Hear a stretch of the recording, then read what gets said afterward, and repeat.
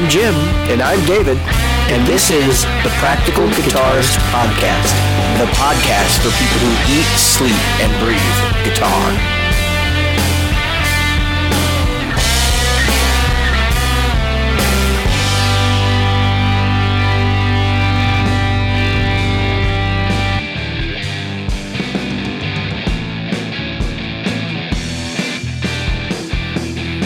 It's contest time again. Great Lakes Guitar Pickups is giving away another set of pickups, and this time it's a Strat set for one of you lucky listeners. To enter, record a video telling us about why you deserve the pickups and send it to questions@practicalguitarist.com. We'll review the video and confirm your entry in the drawing. Don't stress, use your cell phone or 90s era webcam if that's all you've got. Get your submissions in by April 20th, 2019 because we'll hold the drawing live in our Facebook group on April 21st. And remember, if you've already won, don't bother entering again as you are no longer eligible to win. Are you a regular listener? Why not? Subscribe using your chosen podcast app. Review us on iTunes, Stitcher, iHeartRadio, or Google Play. Find our Facebook group at facebook.com/groups/practicalguitarist or locate us on Twitter as @practguitarist. Support the show. Merchandise is available in our Threadless store at practicalguitaristpodcast.threadless.com, or you can donate to us via Patreon, which is available at patreon.com/practicalguitarist. If you'd like to reach out to us directly, you can do so via email at questions@practicalguitarist.com.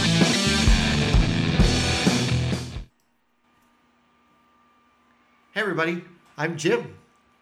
I'm David. And David is not doing well. I have Montezuma's revenge by way of Texas. Oh my gosh. I spent the majority of the afternoon not feeling well on my bed here. I was supposed to work until 7 tonight. I only worked till 4:30. Were you playing the Game of Thrones? Uh-oh. With Throne involved, yes. Yeah.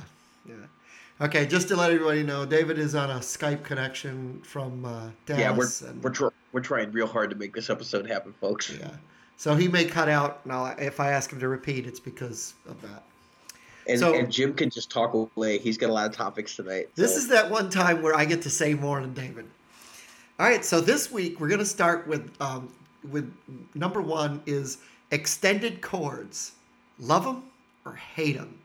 So the reason this came up is because obviously I'm doing that Police song, right, in the band, and it's like, right, good Lord, it wouldn't be so bad. Add nines everywhere. Yeah, it wouldn't be so bad if the add nine was there, but it's add nine, add nine, add nine, add nine. Okay, slide in, add nine, add nine, add nine, add nine, slide in, add nine, add nine, add nine. I wish you were kidding. I know, and I'm not. So the song, just to put that in perspective, the song is Message in a Bottle, and it just moves way too fast. Right. I was looking at more extended chords because I'm like, okay, who else uses extended chords? Well, obviously another chord extension that everybody just about uses is the Hendrix chord. Right, E7 sharp 9 or whatever. Right. And that's an extension that, believe it or not, came from the Beatles. Beatles used it first. Yeah. Well, they didn't use it first. I'm sure they didn't invent it, but it's really close harmonically. I would say it's very close harmonically to a half diminished. Yeah. So you cut out a bit there, but I did hear you say it's harmonically close to a half diminished. Yeah, I repeated myself. Yeah. So. Yeah, this is going to be a little sticky, guys, and we hope we're going to keep this to an hour this week. We hope that that's all right, but we've got to kind of make this work for us. So as far as the extended chord, I like extended chords. I think they're interesting. I think harmonically they work within most songs. But what are your thoughts? Just be careful. Don't overuse them, especially if you're writing music. It can be a challenge to find players who can deal with all the extended chords.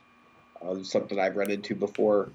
I used to overuse them a lot. I mean, throw your minor sevenths and your major sevenths and your dominant sevenths in, but just be careful about 9, 11, 13s, things like that. I use 13s all the time. The players I play with can figure it out. But, just using like Yeah, I think the hardest part can be when you're trying to solo over them. Yeah.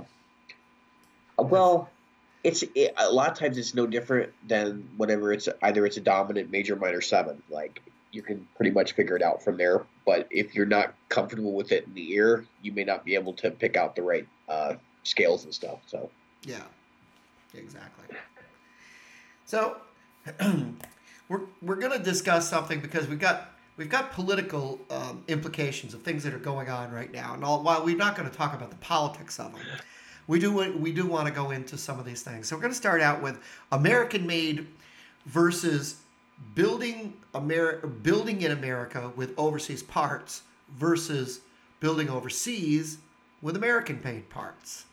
And we want to talk about that. So when you're looking at guitars, right? I mean, I don't think there is actually a single guitar where all the parts are actually made in the United States, with the exception of certain boutique custom builders. Because you're going to find bridges, electronic parts, these things are built overseas. So you do bring parts in from overseas to build American-made guitars, correct? yeah, yeah. And so, what is truly made in America anymore? We don't make our own. Yeah, we don't make our own steel. We don't make our own a lot of our own electronic components. Drugs. Yeah, drugs. Sorry, I couldn't help myself. Grown right in our backyard. Yeah, we create foul politicians and stuff like that too. But for my fellow South Park fans, Tegrity is built in America. Well, so when you break something down to its component parts, right? Mm-hmm. You like say, where does the wire come from? Where do the magnets come from? Right. You know what I'm saying? Like you break it down to its composite parts, the plastic, Yep. like the bobbins and all that stuff. Right. At least some of that's important. Yeah. Yeah. So that said, so we talk about different things, and then there's stuff where the United States builds parts, then they ship some parts overseas, and then things are assembled overseas. So. Well, or down to Mexico, like in the case of Fender. Right, where they send stuff from Corona down to Mexico, which is only 40 miles away. But the problem is now we have a wall. Well, we're going to have a wall. Or we may have a wall. And we do have... We're going to have at least a theoretical wall. Right. We're going to have a monetary wall if things go one way or another. And again, we're not getting into the politics of it. But it does affect us price-wise. We've already seen price jumps in stuff coming from Asia, right? And so it's only a matter of time before not only will you not be able to get guacamole, but you won't be able to get a Fender Strat from this. No, but go ahead, Dave. I'm sure you've got some. David, you've got some input. Well, if I can not cut out here, Yes. So I've always wondered if that's even true that they're shipping parts down to Mexico for production. Like, and how much of that's true. Yeah. We know at some point they were doing some of that. Right. But I mean, would it be cost effective for them to keep shipping stuff over the border? I'm not sure. Do they? I wonder if they ship like components. I know that in the beginning they were just shipping bodies and necks, and components, and then they were doing the assembling and finishing. And I'm not, but that was all part of while they were gearing them up, right? And the Squire line started in Mexico. The Fender Custom Shop used to buy parts from both Godin and Carvin, which is now Kiesel. Right. I mean, that's been well talked about over the years. Yeah.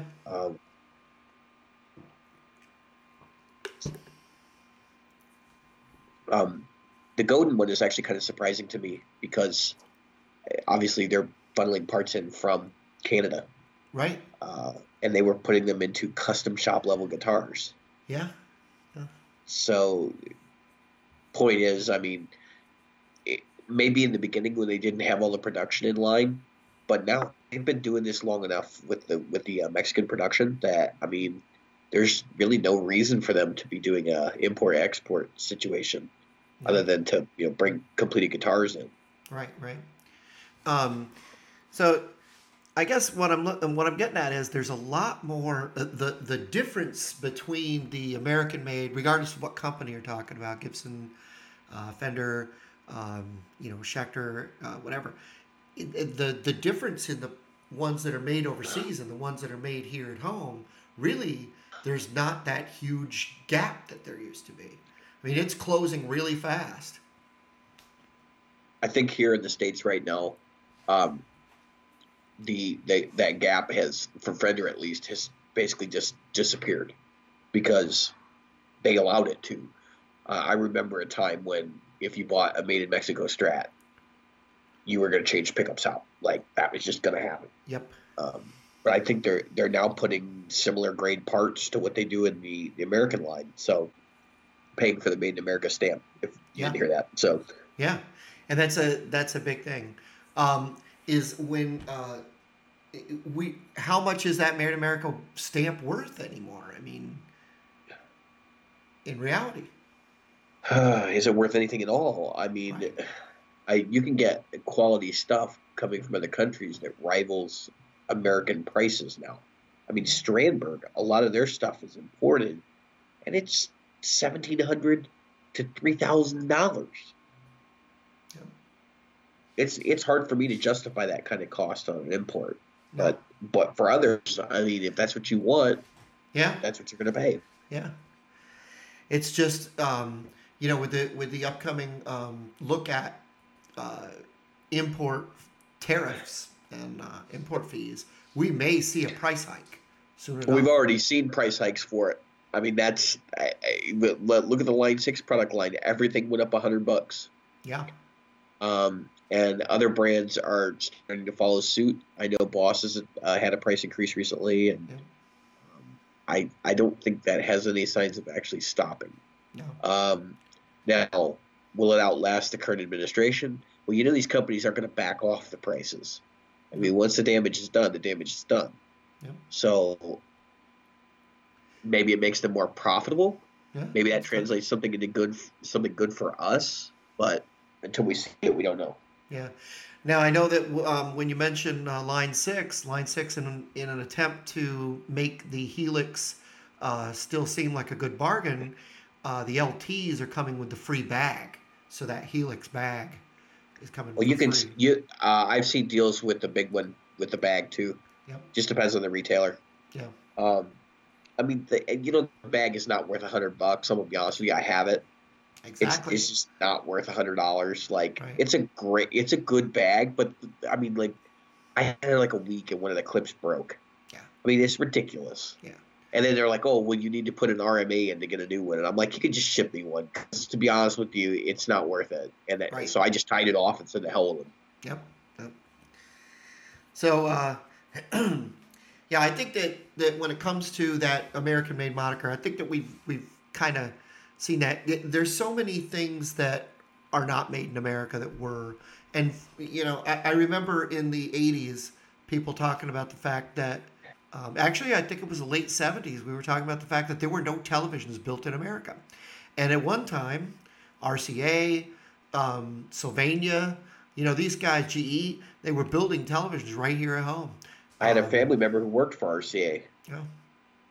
But did that affect the quality of it? I mean, no. Did Japanese people building your TVs, did that make any difference? No. But in do the beginning, Korean people today make any difference? That's right. Oh, and that's just it though. In the beginning, people were like, "Oh, it's made overseas, so it's got to be crap," and that's because they were trying to keep the jobs in the States, but only with insults, and that's not really, what I mean? Yeah, I mean, how many Hondas from like 25 years ago, 30 years ago, really 30 years ago, are still on the road? Yeah. That's why I drive a Honda. So, we're. Go ahead. Yeah, I'm just saying we're looking at a change. There is definitely a change, and going along with that, I've got this a little bit later, but that's because these were all stream of thoughts. So Anderson recently had a video where they were talking about the Epiphones, and they did, they redid where they blindfolded Chappers, and they had him play Epiphones and Les Pauls, and they've done it with the newer lines of Epiphones. And here's the thing, the Epiphones are really close now. And so, he was able to find the one that was an Epiphone, but it took a lot longer and a lot more tries. And here's the thing. So one thing that the captain mentioned, that Lee mentioned, was that he said, I've got some free marketing advice for JC at Gibson. And that is this. Just make your headstocks the same. Just like every other brand, Paul Reed Smith, Fender, everybody else, the headstocks don't change. I mean, and he said, I understand that if you're going to leave Epiphone on the casinos, because the casinos started out as Epiphones, but right. SGs look like SGs, and Les Pauls should look like Les Pauls, and you've got this. I think that it's my take. This is my take. When I look at an Epiphone Les Paul, I still see that. I still see that ugliness of the headstock. Now, that doesn't mean that I wouldn't buy it, but it does mean that I'm going to take a second look. And I think that, just me personally, I think that drives some of the Gibson market. If all they did was replace Gibson with Epi, I think that you wouldn't have as many of the imports. I could be wrong. What do you think? Oh, definitely. I think that the Gibson market is directly driven by the fact that there's so many Chinese, Epiphones out there that are just of poor quality, and that people want that look and they want that feel. I mean, honestly, that's one of the major, and we know this, we've talked about this on the show before. I hate the Epiphone headstock on a Les Paul or an SG. But if I could get the same shape with the Epiphone name on it, it wouldn't be as big a deal. Right. I do feel like they have actually kind of backslid in shops. The last couple of Epiphones I played, they were super hot pickups with not a lot of meat to them. So, yeah. Anyway. Yeah, it's hard to. I was playing some acoustics today, so I went to Guitar Center and I played about 30, 40 acoustics today. And I started in the $300 to $500 range and wound up in the $2,000 to $3,000 range. And the truth is, once I picked up an acoustic, that was over $1,000, and most people should know this. I mean, I knew it. The sound of an acoustic really is determined by that wood. I mean, that is the wood, the bracing, everything that goes into it. The workmanship is definitely. Everything goes into the sound of an acoustic, and you definitely get what you pay for. Yeah, right. And you start to feel that vibration in your body, and you start to be able to respond to it. And I got to tell you, I went from looking at relatively inexpensive guitars to a Martin. Now here's the thing, though. I played a Martin, and I loved it. And I liked it even better at about, it is normally about a $1,600 guitar. It's on sale right now for $1,300. And it really moved me. And it worked with my voice. It was really well balanced as far as the lows and the highs and everything else. It was really nice. And I compared it with a lot of Taylors. Now, it's not Taylors weren't good because they were awesome. It's just that for my vocal range, the Taylors kind of stepped on my voice. But then I went back to some of the cheaper ones, and I hated them. At that point, I was like, I can't even buy one of these. Yeah, that's why I don't have a nice acoustic. Yeah. I went looking multiple times. Yep. Yeah, it's hard because you've got to pay the money for a good acoustic. I can't justify over $1,000 for a guitar I'm not going to play every day. Yeah. And that's a hard one. So how many people out there in the group are you playing acoustics? And if you're playing them, how much? Are you playing them every day? That's a tough one. I mean, I know Stephen Conradi had mentioned that he does a lot of acoustic stuff.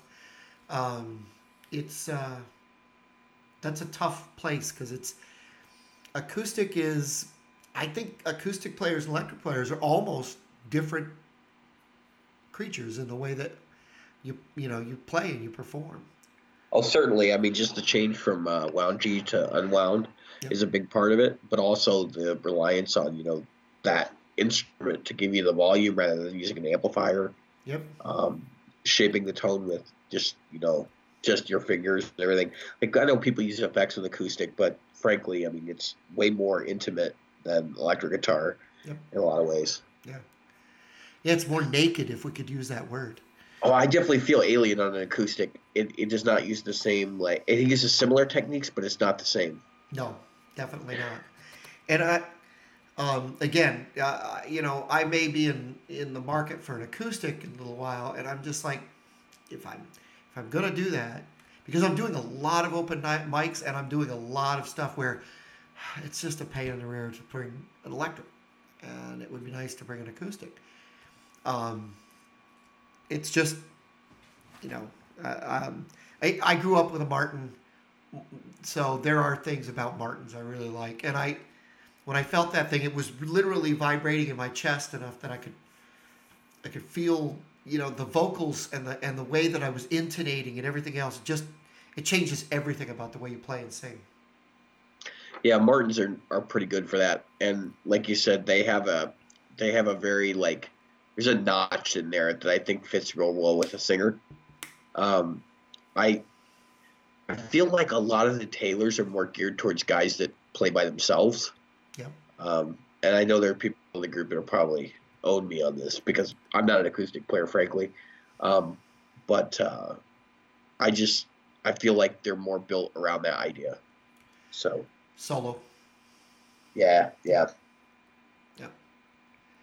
And I think that kind of makes sense. The range of harmonics that I got from him, and that was something. So my son was with me, and he's 19, and he's not really a guitar. I mean, he plays guitar, but he's not like eat, drink, sleep type thing. Not like us. Yeah. And here's the thing, though. We played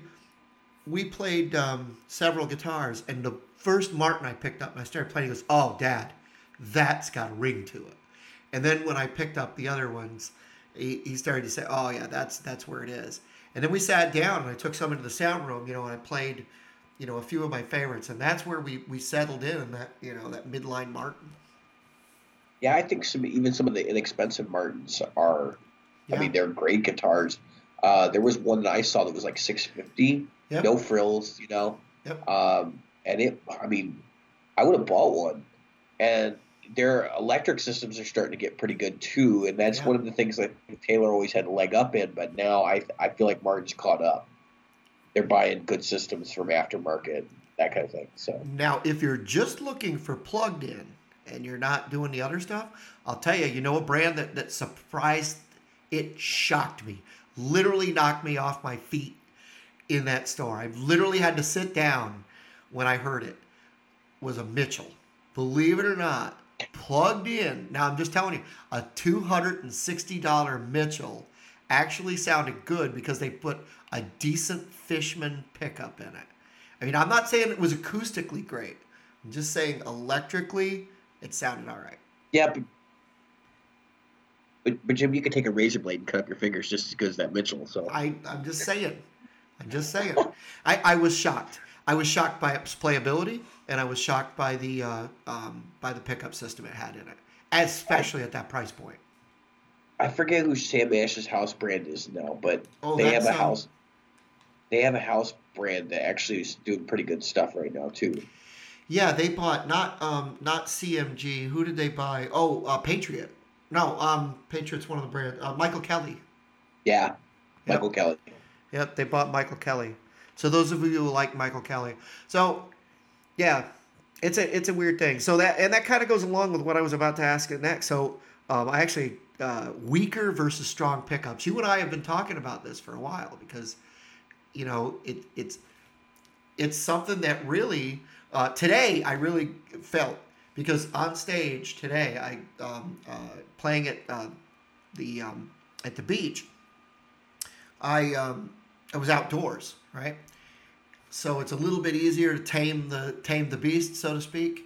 And I had the Strat, and I had the Telly, and the Strat screamed. I mean, that thing just literally screeched. I had to pull back a lot on my volume to get that thing under control when it came to the rest of the sound. So the question that really comes to mind is, do you want weaker pickups or do you want stronger pickups?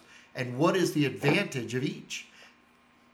I think you hit on it right there when you said what is the advantage of each, because I think there are situations where one or the other works great. I've also talked to people who are like, I'll only use quiet pickups. Yeah. And I'm one of these people that just shakes my head when I see that, because I'm like, what if you? They're just a different application. So like, I prefer hotter pickups for doing like metal shred type stuff, but I actually like them for blues as well. Yep. But almost everything else, like rock music, I'm fine with a vintage output set of humbuckers or something like that. Yeah. So, and it really has a lot to do with the amp you're plugging into and how sensitive it is to it, and how much headroom you want. Like, do you like to feel the amp compress, or do you really want to be able to get dynamics? That's a big part of it. Right. Clarity. Clarity is the big thing for me. But I think you can get clarity if you have enough treble output in a hot pickup, too. Yeah. And I find that the clearer high output pickups have a lot less bass. Yeah. So. Definitely. Food for thought. And it really, again, that goes right along to, like you said, the application. Are you playing metal? Are you playing funk? Are you playing jazz? Are you playing blues? And within those genres, you've got subgenres. Sure. I don't remember. Like punk music is definitely going to be different than like good old rock and roll. Yeah, definitely. I mean, you're not gonna picture like doing a Sex Pistols thing, and then you might not use the same guitar. You could, depending on the guitar, for like, REO Speedwagon. It's just gonna be something completely different. Yeah. Well, they're definitely gonna look different. Yeah. So I walked into that was the other thing. So last week we talked about I think it was last week. We talked about guitars that are worn in, pre-worn in, and yeah. And so I go in and there's this relic Telecaster when I walk into the store, and it's almost $5,000. It's $4,700, and I look at it and I'm like, I still don't get the worn fretboard thing. I just don't get. I mean, literally the fretboard was worn in to the divots that were in there. I thought to myself, that would actually not feel comfortable to me. What maple or rosewood? Maple. Yeah. See, no, I can tell you right now. If so, you're not playing finished maple fretboards. No. And that's your distinct difference, because what that is basically like taking the finish off of the maple fretboard. That's essentially what it is. You might see it as being like divots, but you don't feel it that way at all. You feel like an unfinished fretboard, which is why people want that. Because if you've ever played a finished fretboard, your fingers stick to it like really bad. Then why not unfinished fretboard? I just saying. Well, that's my point. Is that, like I said originally, you don't have to have one that looks ugly to do that. Yeah. But these people are after that aesthetic. They want a used aesthetic. Yeah. I get it. It's just... There's a market for it. I mean, people are buying them. Oh, definitely. And people are spending the money. Yeah. That guitar will go $4,700, and it will sell. Somebody will buy it for, the price. Not me. And then in 30 years, nobody will care anyway. Yeah, exactly. It's just me being jaded right there. No, I don't think somebody will care. In all reality, at least in my look at it, in 30 years, that guitar already looks 30 years old. Now it looks 60 years old. And it might not... We don't know what a relic's going to look like in 30 years. Most people don't care. I mean, they're buying a relic for today. They're not buying it for 30 years from now. That's not what's in their heads, and I wouldn't either. But I'm just saying that. Well, Jim, we live in a society where there are more 59 Les Pauls than originally produced. Yeah. And people are buying them. Yeah. Okay, I'm just saying, like, it's pretty clear at this point nobody cares whether it's authentic or not. Yeah. Yeah. So It's true. Very true. I couldn't say anything negative to that. well, I mean, I'm not saying it's right. I'm just saying that that's unfortunately is kind of the mentality of the world. And not everybody. Like, I don't expect everybody to be like me and Una over new guitars. Like, everything I buy Yep. has probably been made in the last 15, 20 years. Oh yeah. Yeah, me too. So Relatively recently. yeah, I think I've only got 2 guitars that are over 20 years old. One guitar that's over 30 years old. right. And So that's tough. That's a tough market. And at my age, not all of us could afford a really nice guitar at that time. So it wasn't really a great guitar back then. Now it's an old crappy guitar instead of a young crappy guitar. But it's really worn in. I mean, but it's my wear in. And that's the reason that I said what I said about the fretboard. It's like, but that might not be where I want the fretboard worn in. I mean, it almost says these are the places you're going to play. It's almost like I put a fret light. It's like a really expensive fret light. Here's the spots you should play. These are little dots, and you should follow them. I'm just saying. When I was young and dumb, I used to think like I would buy these really inexpensive guitars. I was like, I'm just gonna play this forever, and then like it'll be worth it if I ever make it as a musician. Like, it'll be worth it because everybody will be like, oh, that's legit. And even though it was $300 when it was new, like, it's obviously good because he plays it. Right. Now, being older, more mature me, I'm like, what the hell was I thinking? Well, when you think about it, so we were talking about these earlier. So if you think about it, the Mexican Strats were the Squires of the day. Well, literally, they were the Squires of the day, right? So in the 90s into the early 2000s. I think we only did that for like 2 years. It was not that long at all. Yeah, no, that was mid-90s, I think. 97. Maybe. Early 90s. Yeah. When they were Squire Mexicans. Yep. I want to say it was 95, 96, but it might have been earlier than that. And that lasted like a year or two. Yeah. Oh, I think it was like 91, 92. But go ahead. Yeah. I don't know. I just know it was the 90s. I want to say it was mid 90s, but I could be wrong. I'm not a big Fender, enthusiast. Yeah. But when you move into when you think about it, when I first started hunting for my first Strat in 2001, I looked for one, and the Mexican Strats were cheap. Oh yeah. They were downright cheap. But the saying was, pick up 10 of them, you might like one. And that's the one you'd walk out with. You know what I mean? Yeah, I think it's kind of so even back then, because like that was about the time that I was buying and selling all these Strats in the beginning. I think that's kind of a misnomer. I think a lot of people said that, and what they were really talking about was like the setup. Yeah. Because, I mean, I played some dog shit Fenders that people bought and then had set up, and I was like, oh, okay, now I see why you bought it, Yeah. So, that's a huge part. Like, factory setup is a big deal because if you're going to put your stuff in a retail outlet like Guitar Center, they're not going to touch it. No. So. No, there was a time all of my first guitars before the big market, and that was even before Guitar Center was around, but it wasn't huge yet, as big as it is now. You had Mars Music and that type of thing.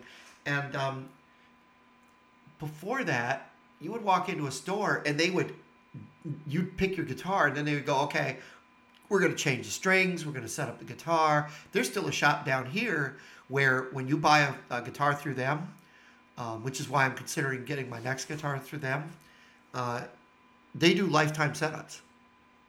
Yeah. There's still some places around here that do that too. That's another thing. Like, I know people who bought guitars from like mom and pops, and they didn't get a setup thrown in. And I'm like, are you kidding me? Yeah, really. And then Guitar Center, I've told them, I'm like, I'm not buying it unless you're gonna set it up for me. Right. And let me play it before I take it home. Like, there have been a couple guitars where I've like actually passed on them because I'm like, No, not doing this. Yeah, no. Now I know better. I mean, I could take it home and set it up myself, but Right. Right. But I'm just saying that these places, there was a time when they gave you a case. They don't give you a case anymore. You're lucky to get a decent gig bag. yeah, They don't give you a strap. Used to be right. a strap was thrown in. Don't get a strap anymore. It used to give you strings. Nope, don't throw strings in anymore. Unless you Yeah. unless you go to the bottom end, Ernie Ball, Robert Jackson. Yeah. um, they don't. They don't. I mean, you're lucky if you get them to drop a pack of picks in for you. Yeah, yeah. Well, remember back in the day when you used to get case candy? Yeah. Like you buy the Fender guitar and you get the Fender strap and all this stuff in Yeah. it. Now you're lucky if you get the whammy bar. Like, Oh yeah, yeah. You're lucky if they remember to put it in. yeah, When I bought the telly, I upgraded the bag, right? yeah, So, because I have the deluxe, and I am using air quotes, folks, the deluxe bag for the yeah. Strat. Which basically means a step above nylon. No, it isn't even a step above nylon. It is a nylon bag. It is a nylon bag. The only reason it's quote unquote deluxe is because it's got a thing in the front where you can put a zipper, stuff in the front. It is literally micrometers thick nylon bag. It is got Does it have any padding at all? none, zero. I'm thinking I'm gonna give it back to Guitar Center. It does say Fender on it. I'm gonna give it back to Guitar Center. Tell them to look. I know you guys got poor kids. You give these to, give them to one. I'm buying a better bag because I got the new padded bag for them. It's more like the mono. I don't know. I mean, with the way you pack things around, you probably should just get either a mono dual case or one of the. Actually, I really like the Gator case I bought. It's just as nice as a mono, if not nicer. Yep, I've got a Gator. I've got a double Gator already. Oh, do you? So yeah, and so I'll probably just use that. But I carry 3 guitars to a gig because I carry. Oh, that's. Yeah, I carry one with a whammy, one that's tuned standard that I can tone to drop D, and then I carry one that's in D flat or E flat. Yeah. So, Yeah. Well, you can deck one of your trems and Yep. get away with it that way too. But Yeah, that's always a thing. And I like the the PRS I use for the whammy stuff too, which really worked out well today. I got a lot of compliments. you get rid of that thing. It's got Floyd on it. You don't need a Floyd. You don't need a Floyd. I have plans. I know you have plans. I have plans too. I'm going to sell a bunch of stuff. Yep. And I'm going to probably get another Kiesel. Okay, so I'm going to talk about that. So what I did last week is I made real plans like paper, pencil, pen, and I'm building a second pedal board for open mics. That way I can use the pedals I have, which are not up here anymore. Flat board? I'm going to do a flat board, just a flat piece of wood, with the power supply. Yep. And I'm going to run the fuzz, the Paisley, the BD, and that's it. Cool. It'll just be dry pedals into the Katana, and that's going to be my open mic rig. Cool. Yeah. Cool. Make it nice and light, easy to carry in and out. I've been contemplating doing a similar sort of like analog board for my Mark V for a while. I don't think I'm actually going to do it. Yeah. I've been playing with the Helix out front. I've been pretty content. And I'm definitely getting an attenuator. I've talked about it on the show for like 6 months now. It's going to happen eventually. Yeah. Yeah, I got the thing that I was looking at is that the Boss Katana is relatively light, right? And so I can, pull it in and out, plus it's solid state. And I'm like, for open mics, I'm dragging my whole rig. And with this, I could just go buy, a small bag, put the stuff in a bag, toss it all in there. And yes, I am going to use a one spot, throw it in there, because I don't care. It's open mic stuff. It's not all that stuff's modern pedal designs anyway. You shouldn't have a problem with using a one spot. Yeah, exactly. So that's why I'm going that way. So we'll see. We'll see what happens.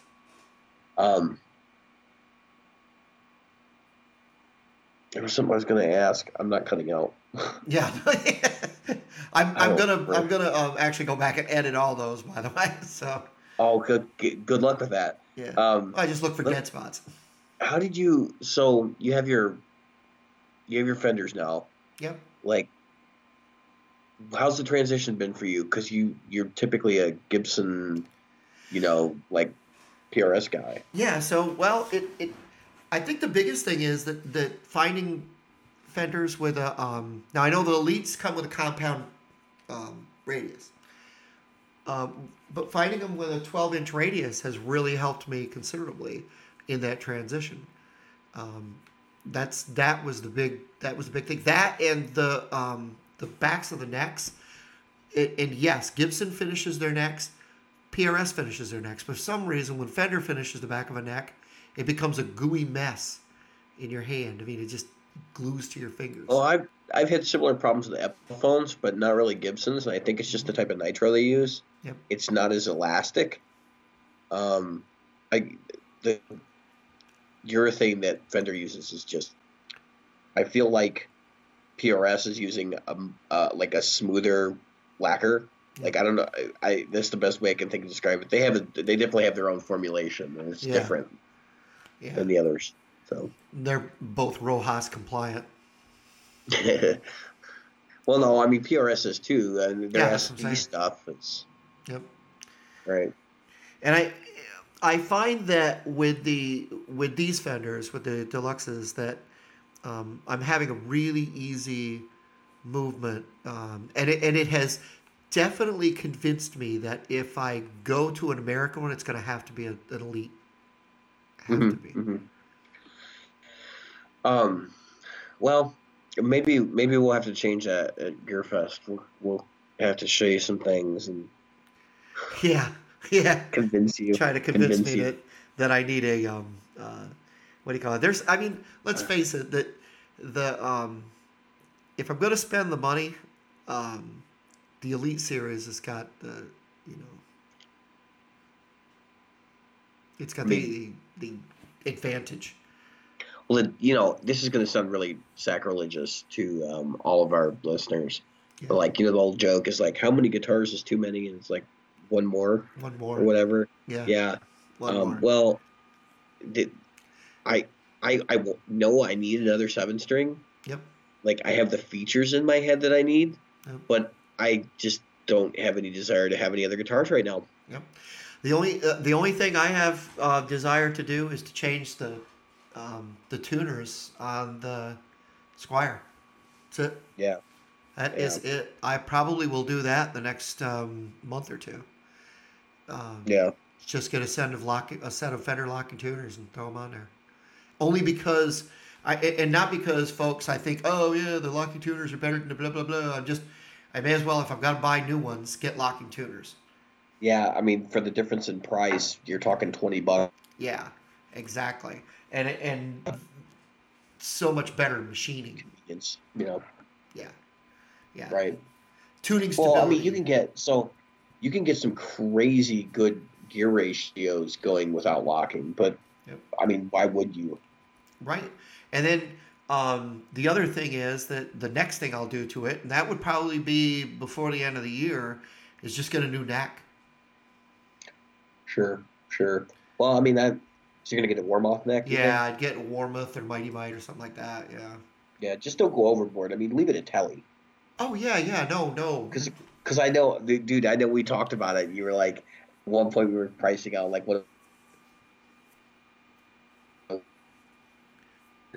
Which one? You were just overkilling it super hard. Oh yeah.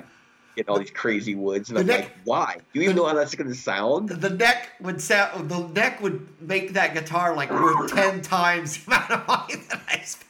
I spent $140 on a guitar. I'm not putting it. It's like a $900 neck. And the funny thing is, because it's still going to be worth $140. dollars. He chose some exotic wood, so the neck is just like hitting the floor. Yep.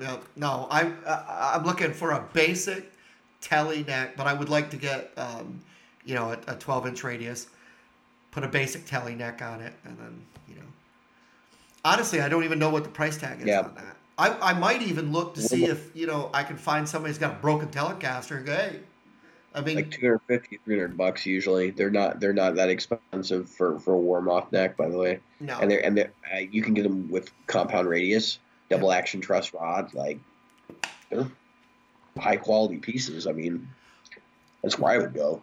I don't think I would buy a used neck because, like, to be honest with you, you're gonna have a real tough time finding a used telly neck that has all the pieces you want, because I don't think anybody actually realizes until they go on the hunt for one, like how many different necks they actually manufacture.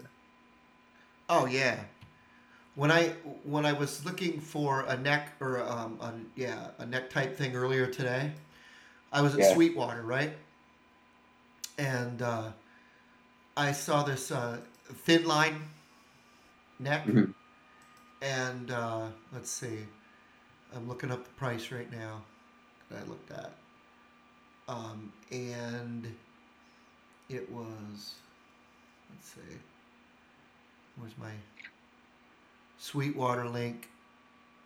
Here it is. What are we supposed to do with you? I know. Just no research, nothing. I did. Okay, $199.98. I get a bare bone neck, $199.98. Fender Classic Series 72 Telecaster thin line replacement neck, $200. You know what you'd like? Go to Warmoth and get a telly conversion neck for Les Paul scale.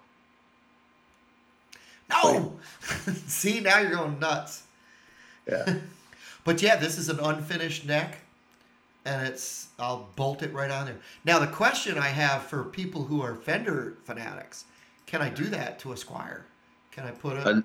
Yes, you can. But unfinished, you're going to have some issues there. Because the climate where you live, so humid. Yeah. You can't do unfinished. You're going to have to treat that wood with something. And I would recommend like tung oil or something like that. Yeah. Well, it says maple fretboard. Maybe it's not. Maybe it's just. Yeah, but I'd have to. No, this is definitely unfinished. I'd have to tung oil it.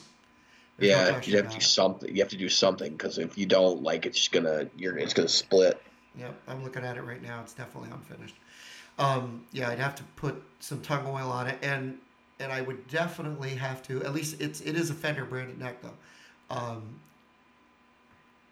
It's just funny that they have that neck there. Like, they don't typically buy necks. So I wonder if a guitar came in broke and they took their. I don't know. Oh no, So if you're a Fender dealer, you carry Fender replacement parts. Oh really? And necks are just standard replacement parts.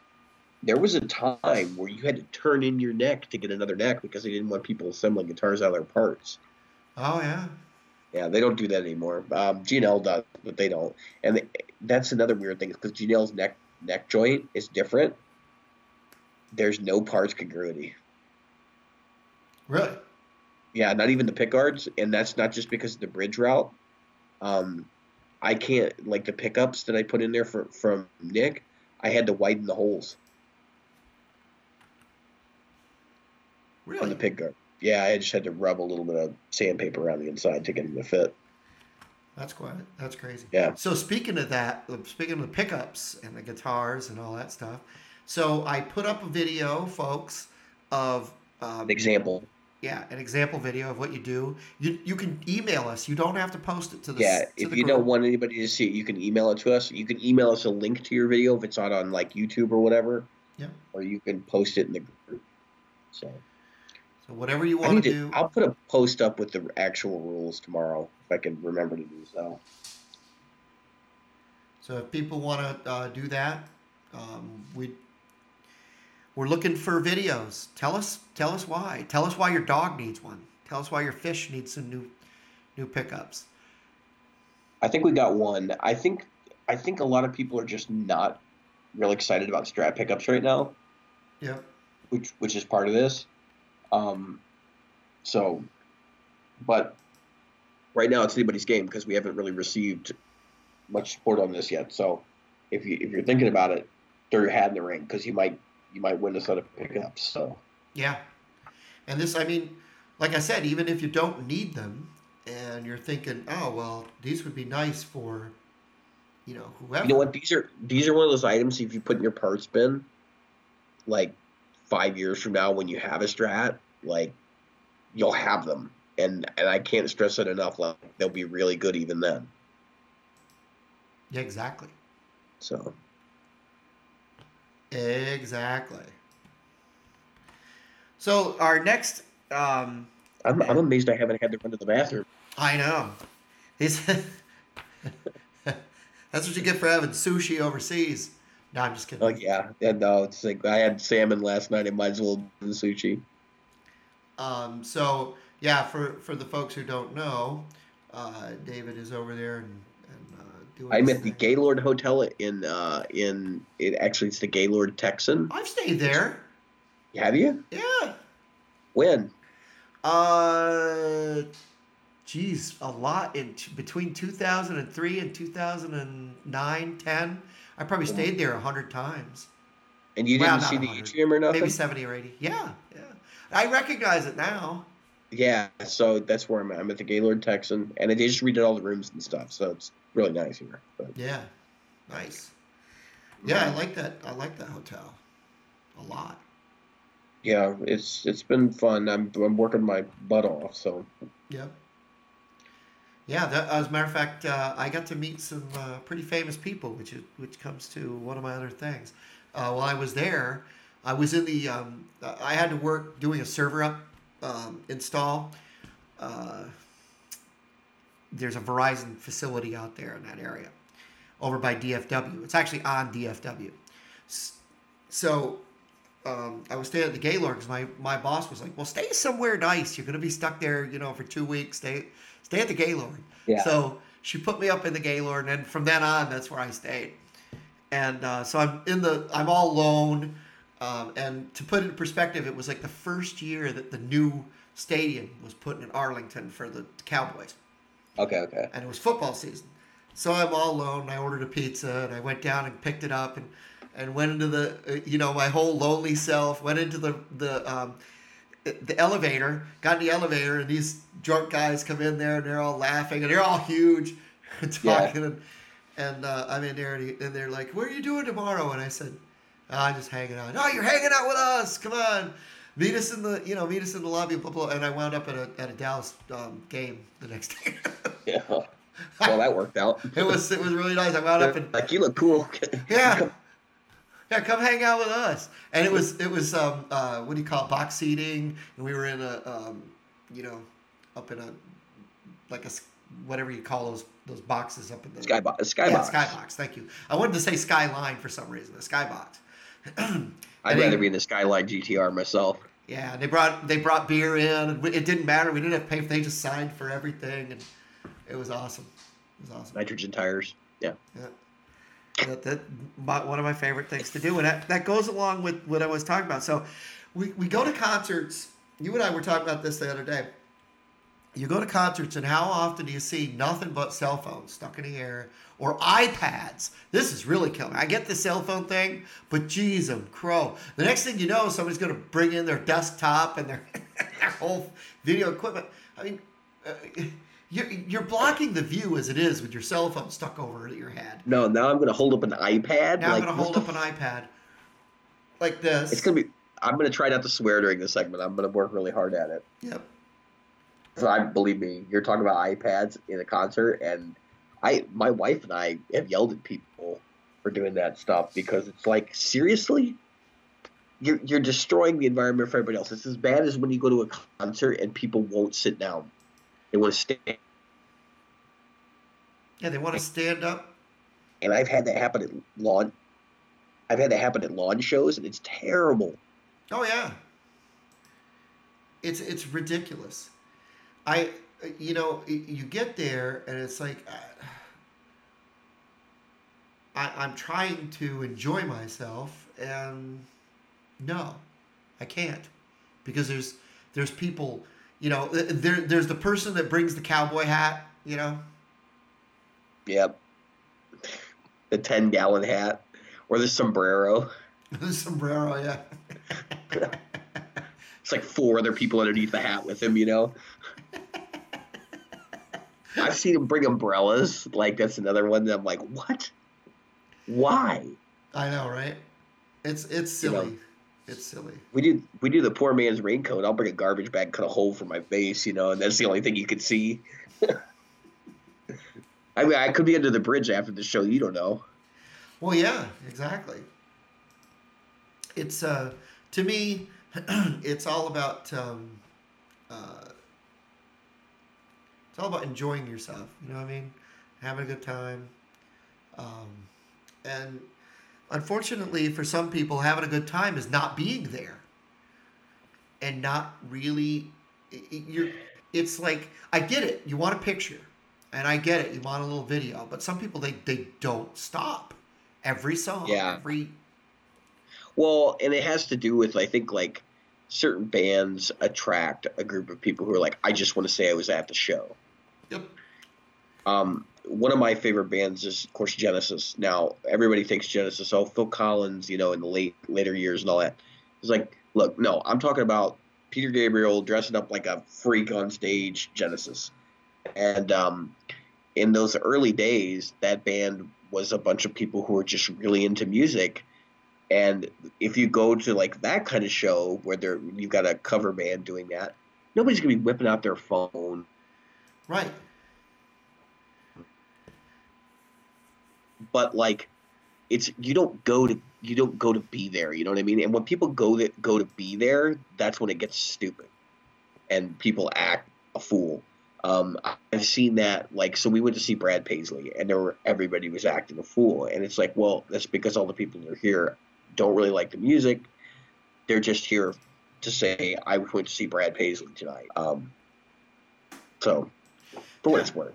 Yeah, and that's, I mean, I don't know what you can say to that except it's, what's the word? I see it as unfortunate, because I see it as losing touch. We are getting to a point, and this might sound political, but we're getting to a point where we're disassociated even when we're in the room. You know what I mean? Sure. I mean, I was at a conference today doing, you know, the actual labor work that drives the conference. And it's really funny because even with the other people that are around me, like, I'm seeing some of them on cell phone. Like, I mean, the other staff members, they're on cell phone. Well, we have members right here in front of us. We need to help these people. Get off your phone. Yeah. There's a guy named Damian Keyes, and he's like in UK. He does these videos for folks in the UK who have originals and cover bands. And he's like in a management company. He was talking about the fact that these musicians would be in a meeting and stop to check their Tinder profile because they got a Tinder name. I kid you not. That is how disassociated we are. We think that our cell phone is more important than the people we're standing next to. Cell phones were for, okay, I need an emergency. You know, my kids, my wife, I need it for 911. I broke down at the side of the road. My husband, my boyfriend, my girlfriend. Now it's oh, well, I gotta respond to my cell phone because it went off. Every single time. All the time. Everywhere. Yeah, I mean, like, so me, I've had problems in work meetings where I whip it out and, like, you know, people just say that's terrible sexual harassment. Anyway, no, I pull out my cell phone and check email or whatever, and right. It becomes a problem. So now we're like, and Jim, I don't know if you're aware of this. There have been certain musicians and performers who are like, you got to put your cell phone in a bag when you go into the venue. You should. And you can't, and it locks, and, like, you can't take it out until until the thing's over. Yeah, I get it. I get both sides of it.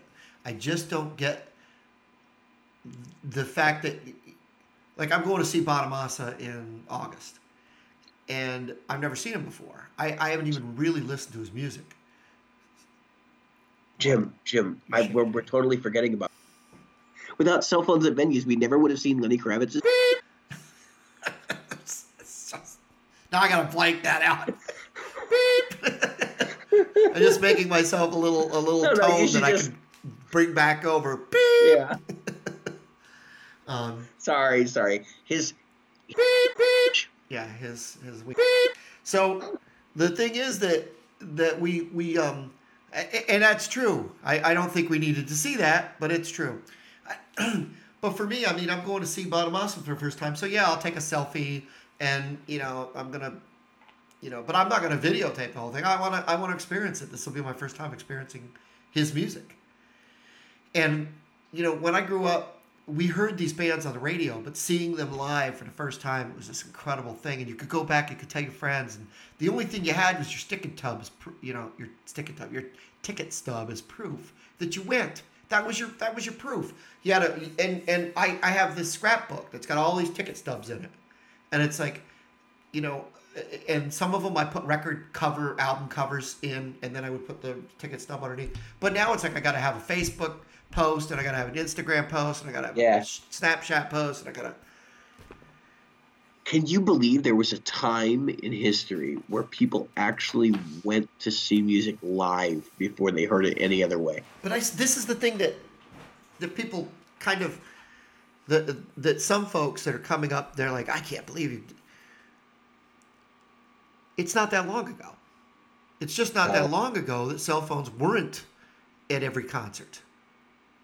We didn't have recordings of music until the latter part of the 1800s. Right. And you didn't have cell phones that could record decent video until in the 2010s. Yeah. So, I mean, but I think the point we're trying to make here is the same thing, which is that, like, music is something to be experienced, and I think each generation finds their own unique way to do it. Mm-hmm. But I think that the root element should remain the same, and I honestly see like taking away that root element. Yeah. So the root of music is, of course, it's a live performance art, right? And so, fine, I can get down with the studio thing. Like, I understand that. That's a product of the 20th century for sure. But, like, as you journey into that, like, now we're getting to the point where we're not even creating music in a live environment at all. We're doing it on a laptop, So. Yeah, and it loses. There's a creativity lost. So for our guitarist listeners, obviously, like, what I'm really trying to talk about here is the fact that, like, we need to remain in touch with that too, and not get distracted by the idea that, like, well, we could put this track together in the studio, and just as needed. Yeah, it's. You know what I mean? Like, it just sterilize it. Yeah. As a matter of fact, Rick Beato had a video this week where he was talking about everything being snapped to grids, and and how you could literally copy paste parts, and you could copy paste parts in and out of each other, and because they were snapped to a grid, you could rebuild the song like Legos. In Logic Pro now, they have these features for, like, automatically detecting tempo for a given section, and it allows you to do just that, like, super easy. Yep, that's what he was using. Mm-hmm.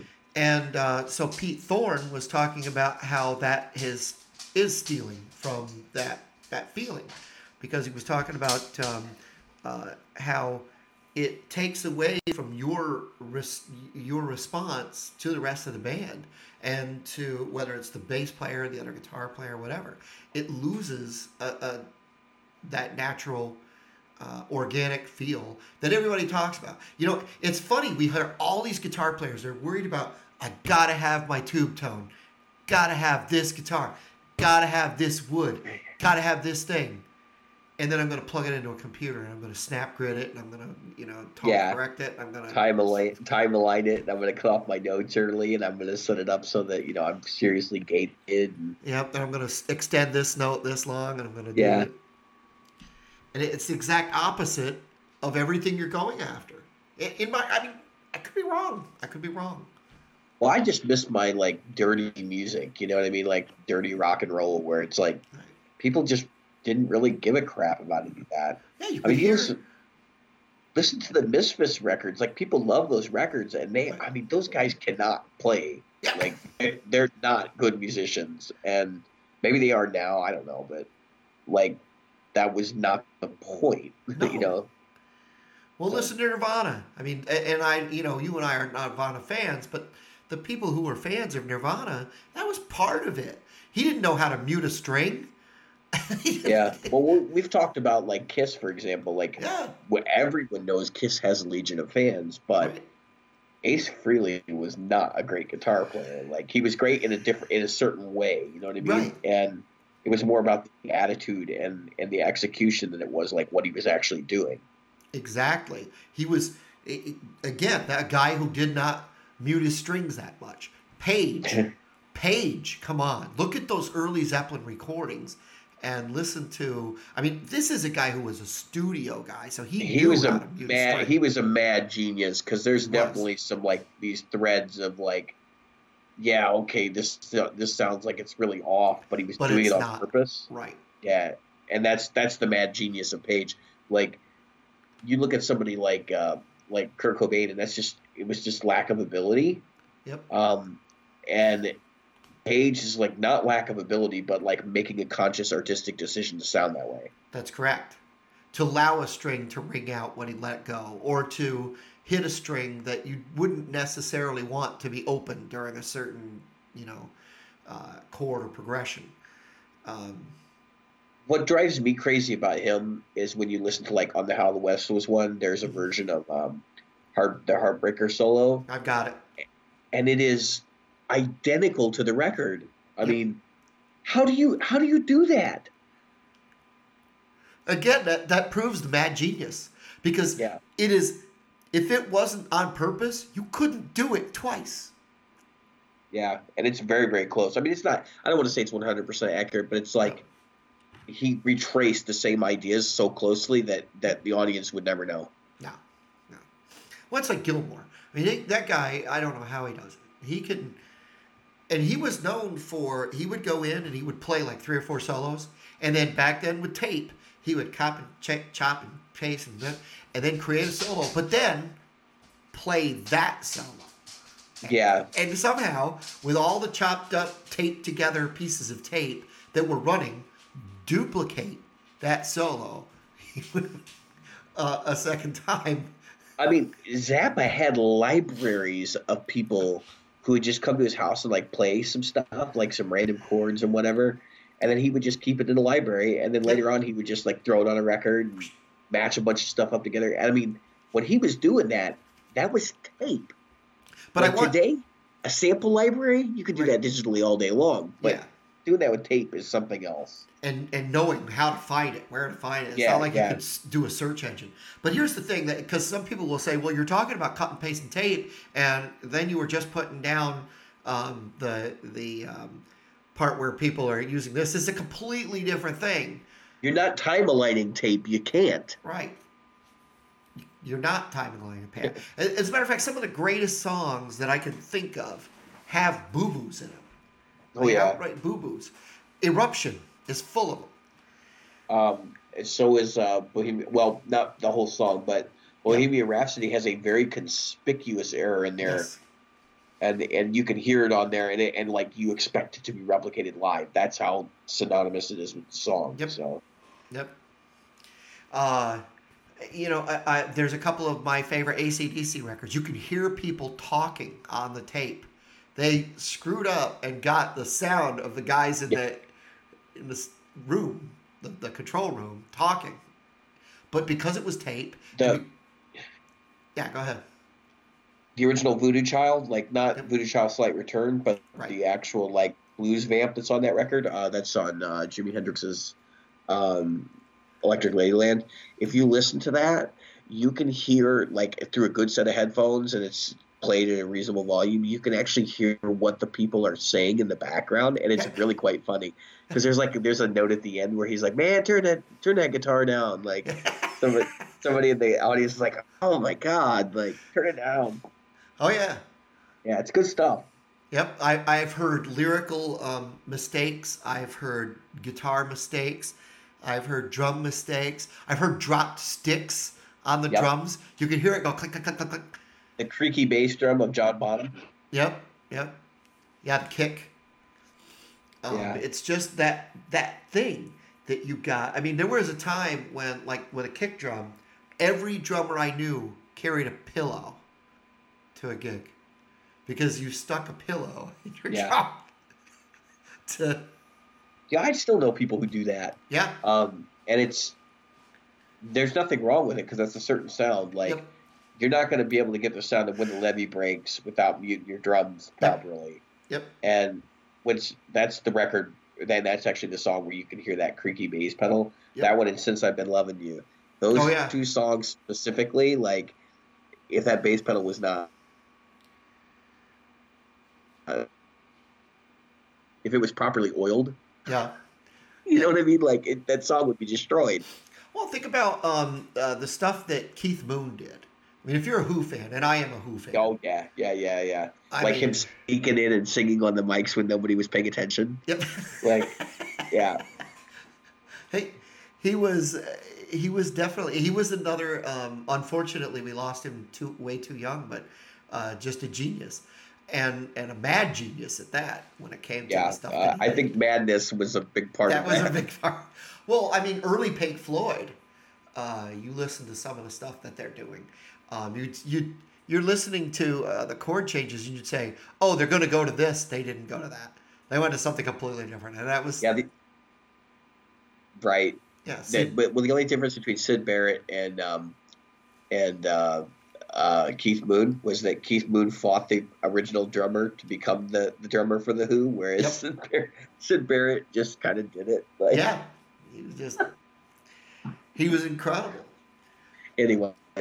Yeah, so we're hitting our hour mark. We're actually probably a little bit over at this point. I want to go ahead and call it because I got to get up early in the morning. Well, I've got to watch Game of Thrones. You got a lot of editing to do, Jim. I do, and I got to watch Game of Thrones. Yeah, What time does this post?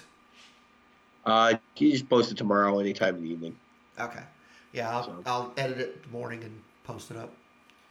All right. So win those pickups.